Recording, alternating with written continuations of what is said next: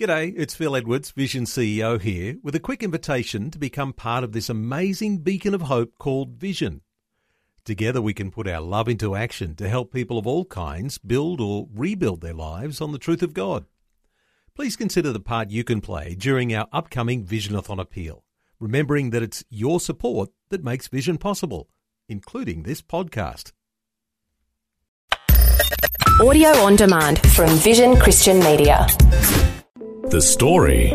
I always had the view, which I still have, is that whatever you do in life, if you follow Christ, if you know Jesus as Saviour, and you know it's all true, you're not just following a man-made religion, you've had your heart illumined and you've discovered the truth of the Word of God, that you have to be open to the leading of God and to wherever He wants to take you. And so I've always had the view that, especially with paid pastoral ministry, if the call came, I would always take time to pray about it and seek His will. G'day, I'm Jimmy Colfax. Welcome to The Story. What do you do when you're surrounded by the discouraging stories that often come up in the daily news cycle? For Darren Burnett, the answer was obvious. He decided to use his experiences as a reference point so he could understand others as he took on a new role as a pastor.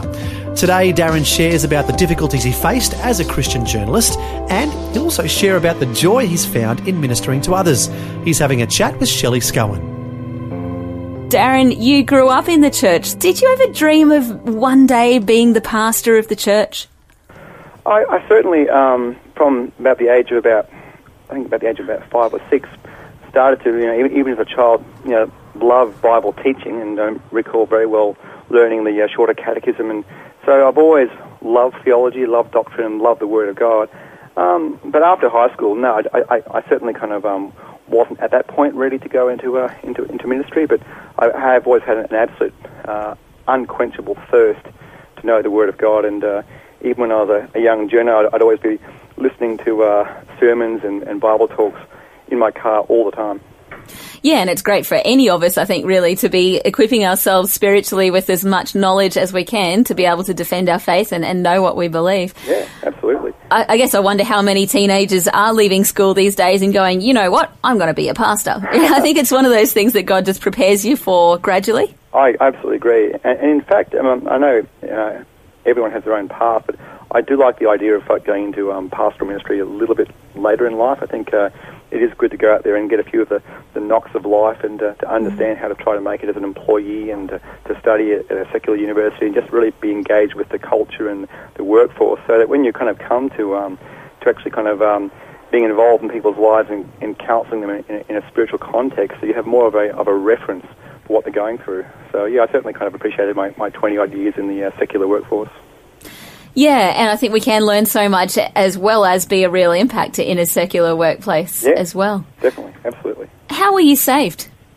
I was saved. I came to understand the Word of God at a young age, but I really made a profession of faith, and I had a very, very memorable salvation experience at the age of 15 when I just decided I had to confess my sins personally and ask Christ to be my Lord and Saviour. And that was a moment, that was incredibly memorable, and I've never forgotten that. And since that time, you don't always feel the hand of God in your life every day, but when you look back, it's like looking at footprints on a beach, and you can see the guiding hand throughout your life, even through the young adult years, the teenage years, how God keeps you in His hand and keeps you safe when you are His child.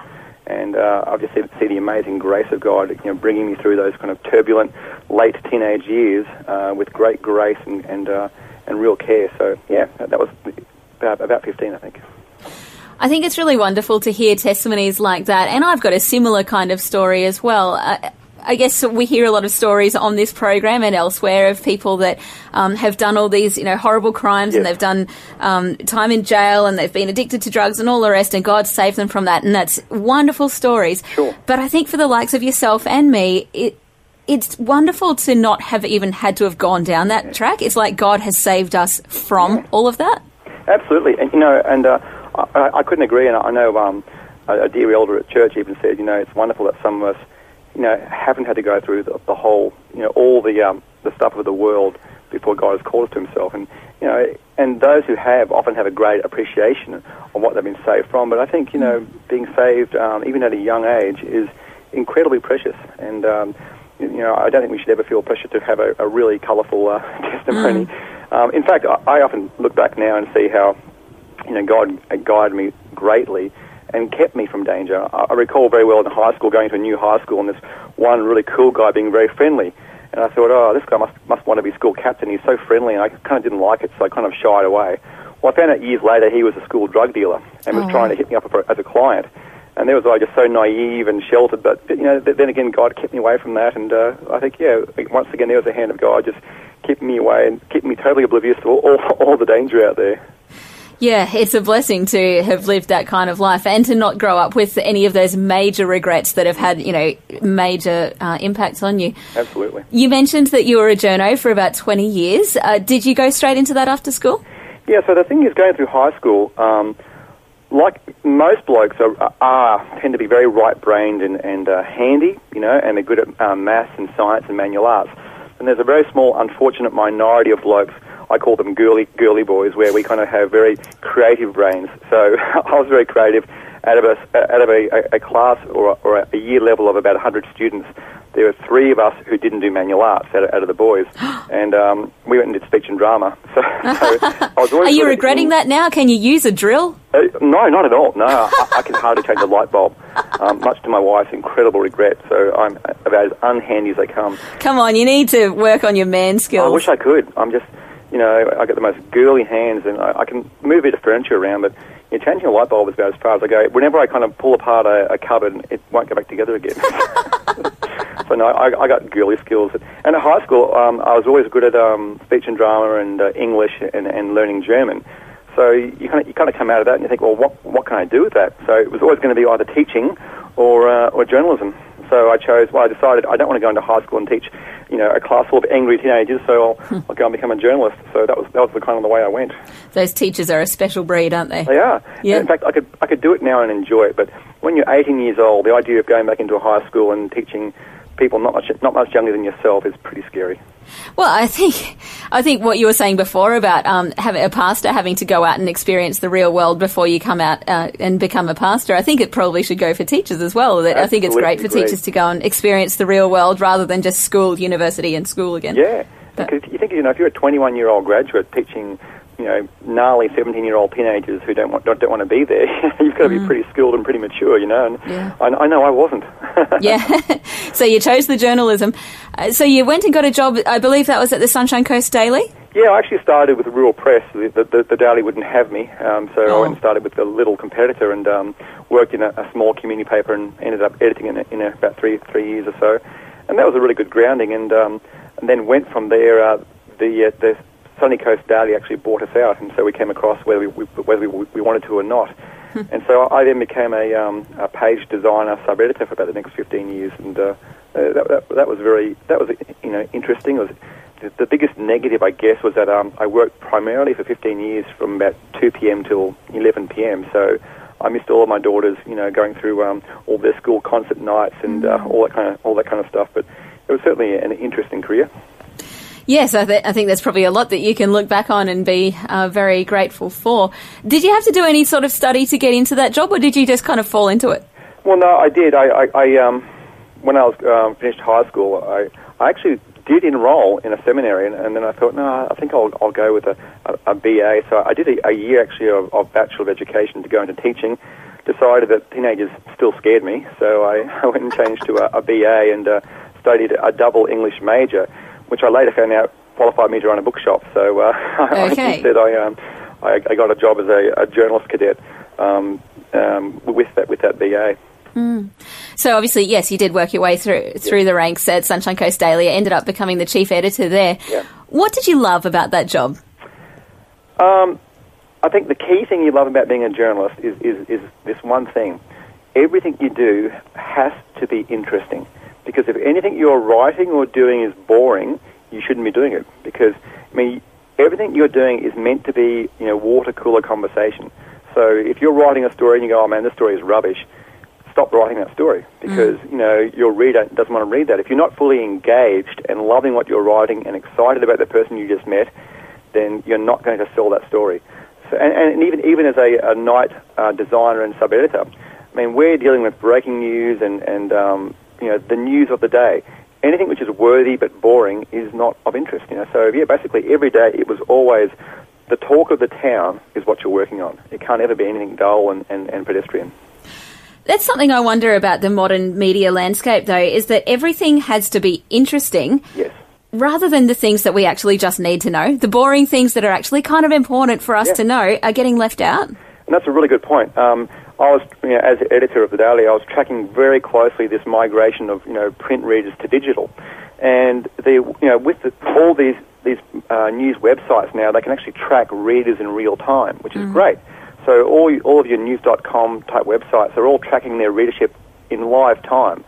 And what really sells, what really attracts the biggest number of readers are all the really tacky tabloid, stories which have sex and violence. And if it's really kind of trashy and tabloid and quirky, it sells. It goes viral. If it's really of great merit, you're analysing the latest budget. Unless there's a huge human impact, it just doesn't track.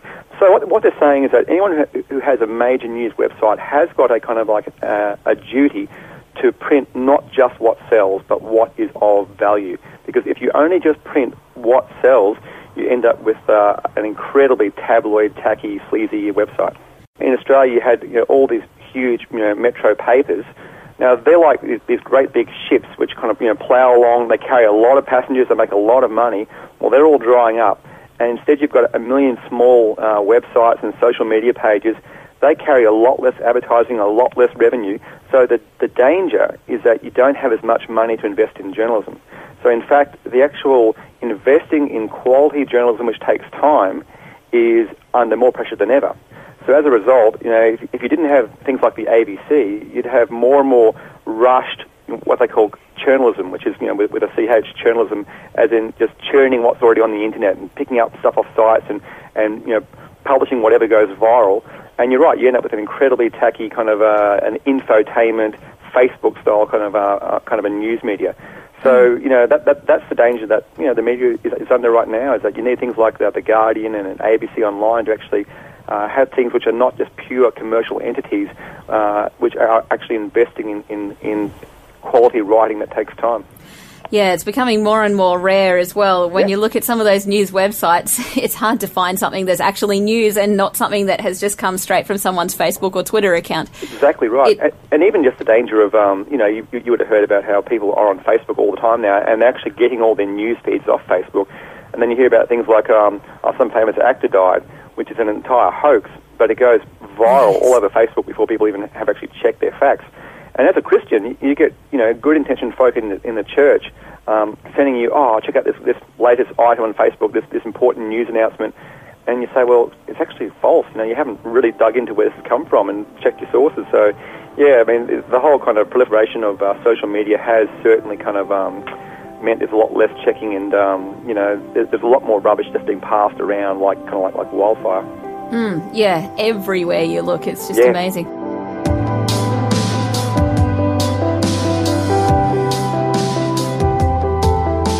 You're listening to The Story. Today, former journalist Darren Burnett is having a chat with Shelley Scowen about reconciling his Christian morals with the pull of creating tabloid content. Next, we'll find out more about the struggles he faced in the journalistic field and about how God gave him a different calling. That and more when we return. The Story.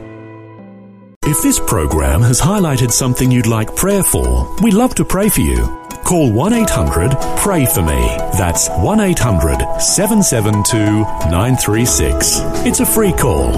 Or text 0401 132 888.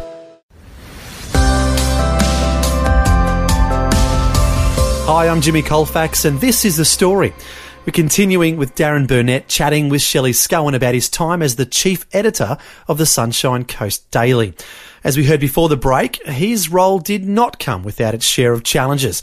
He strived to report the news while having to compete with sensational tabloid content, and he also had to grapple with the morbid details of the stories he shared. Darren, It must be interesting being a Christian in journalism because there are a lot of integrity issues at the moment. I guess we see a lot of things being reported that aren't necessarily true, or journalists that are really just trying to push an agenda and push a politician to say a certain thing. Is it something that you came up against in your role there? Yeah, it's an interesting one. I know, I was working for APN, which is a smaller company, and they're pretty much a small entity that is just trying to negotiate the change of the way people engage information. So I can tell you that I had no one above me pushing any political agenda, but you certainly do have to try to aim for balance in all you do. And the greatest challenge that journalists face today is in fact the challenge of time. Because with the kind of expansion of the number of media that you have to report for, in the old days you would write for a paper or a radio station. Now you're thinking online, you're thinking social media, you're thinking live blogging.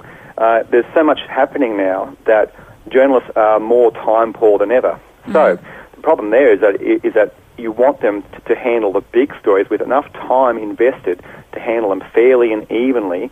And the fact is that with this kind of the migration of people reading more online, and online is all about immediacy rather than getting the story and developing it over a whole day and writing for tomorrow.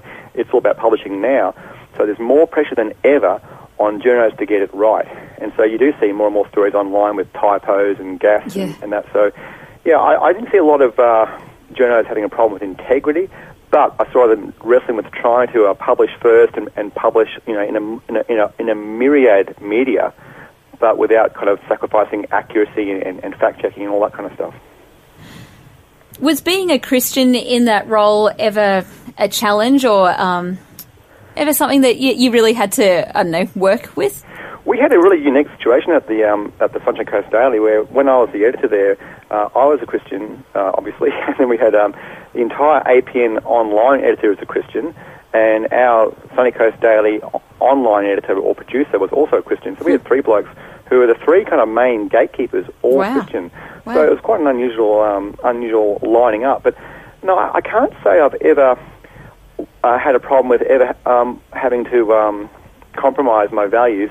What I would say, as the biggest challenge for me being a Christian as a journalist, especially working in a daily news medium, is that what sells, what is newsworthy, is often really dark, and what sells is violence, it's getting the first story. So my natural inclination, which is as a Christian, is to have compassion for those who are hurting. To then have to say to a reporter, well, go out there and knock on the door until I answer and try and get a story, is very tough. I mean, you can still do it with great, care and diplomacy, but it is an internal struggle when a lot of what you're reporting is people being hurt and people hurting each other, crime, court, death on the roads. But then there's part of your brain as a journalist which knows, well, this story is going to be page one tomorrow. So there is that kind of a challenge where you're dealing with a lot of the ugly side of life, knowing that the kind of human nature tends to look at, the crash photos and the deaths and crime and sex and whatnot. So, the actual kind of what sells for a paper and for an online site are not always uplifting, exciting, inspirational stories, I think that's one thing I enjoy about my job here is that I'm talking to the people a few years down the track after these events, and we're looking back and going, so this is how God carried me through this event, and this is how God used this event for good, and all these wonderful things have come out of this event. And so I'm able to see some of those real positive things that can come out of seemingly tragic situations. And that is really awesome because even I know as a Christian journalist, and as I said, I had a couple of colleagues as well, I mean, you can occasionally get some Christian witness in there, especially if you're interviewing a Christian person. You can ensure that if they give God glory, you put that keep that in there, and that gets published. But the vast majority of stories, you are just kind of publishing doom and gloom, and it is at times quite soul destroying that you're actually publishing just all the concentration of everything bad that happened in your region for that day or so. I've had times when I've just had to stop reading the news, when it just gets a little bit too overwhelming. When there's just a whole bunch of particularly horrible things going on around the world, and you've just been reading about it for the last 8 hours, all day, every day. It gets to that point where it's just like, God, what is going wrong with the world?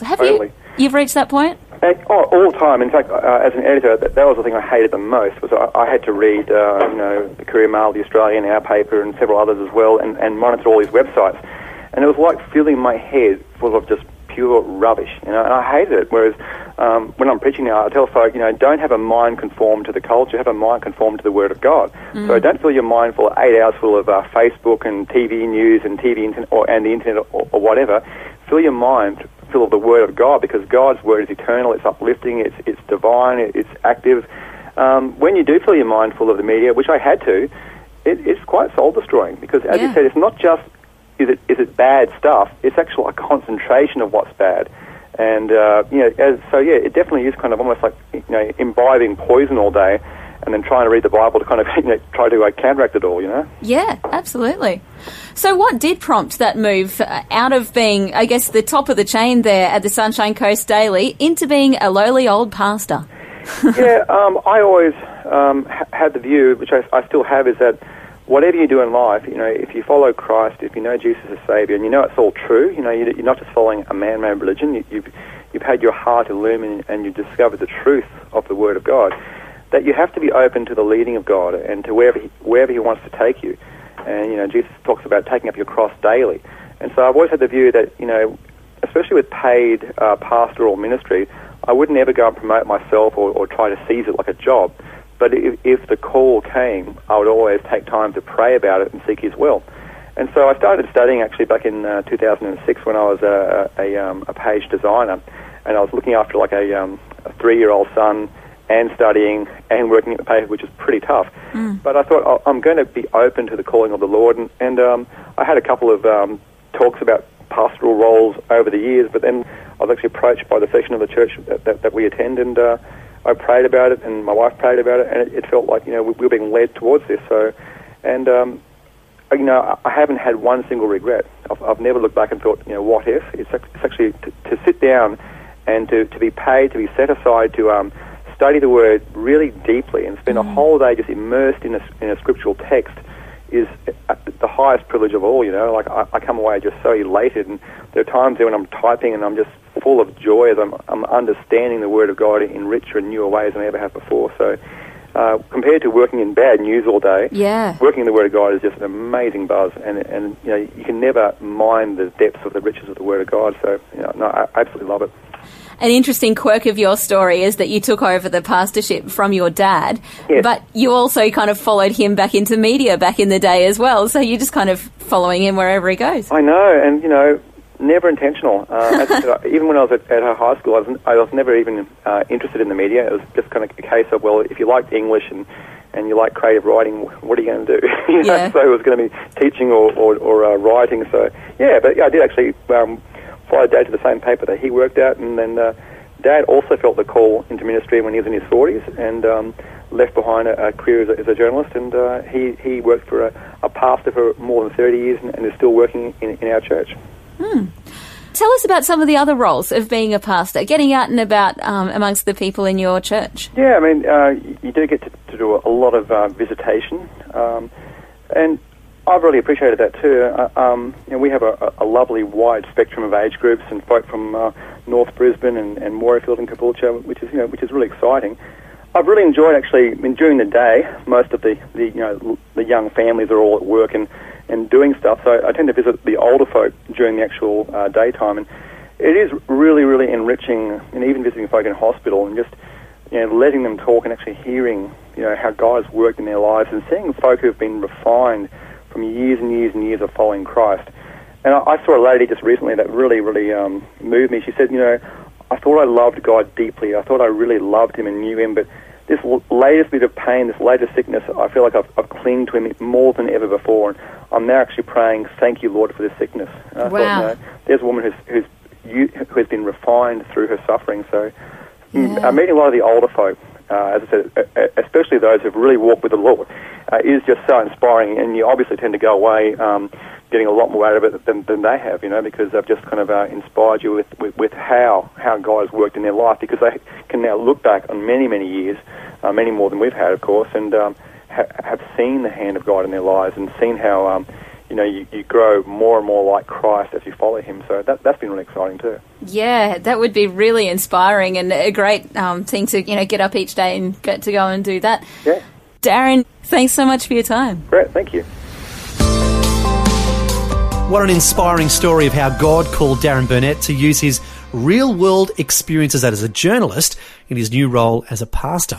And it's important for all of us to understand the world we live in and secular perspectives so that we can better minister to people and touch them with the Word of God. As Jesus said, "Behold, I send you forth as sheep in the midst of wolves. Therefore be as wise as serpents and as harmless as doves." Well, thanks for joining us for Darren's story. I'm Jimmy Colfax, encouraging you to share your story with someone today. Next time on The Story. I could see this one particular bay and I decided, well, it looks like there's village there. Let's go to that bay. So we pulled into that bay, dropped our anchor, and within a very short time they canoed out to us. About 4 or 5 canoes canoed out to us. They actually said, "Congratulations, you're the third boat to arrive." And I said to them, "What, this year?" And they said, "No, ever."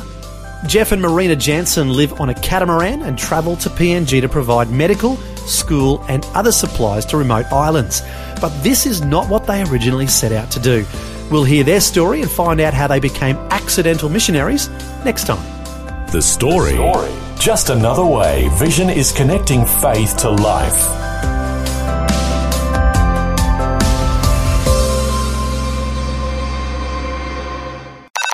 This program is a production of Vision Christian Media. To find out more about us, see vision.org.au.